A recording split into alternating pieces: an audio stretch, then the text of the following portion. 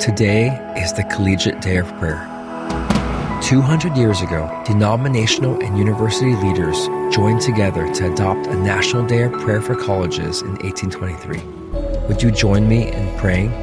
Father, thank you for your love for 20 million college students on 4,300 college campuses across America. Would you pour out your Spirit on these campuses, that students would have spiritual wisdom and understanding to know you and love you? Open the eyes of their hearts that they may know the hope to which you have called them.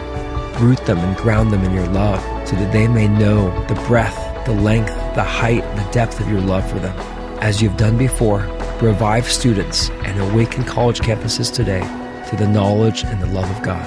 In Jesus' name, amen. I'm Ty Lamb with Collegiate Day of Prayer for OneCry.com.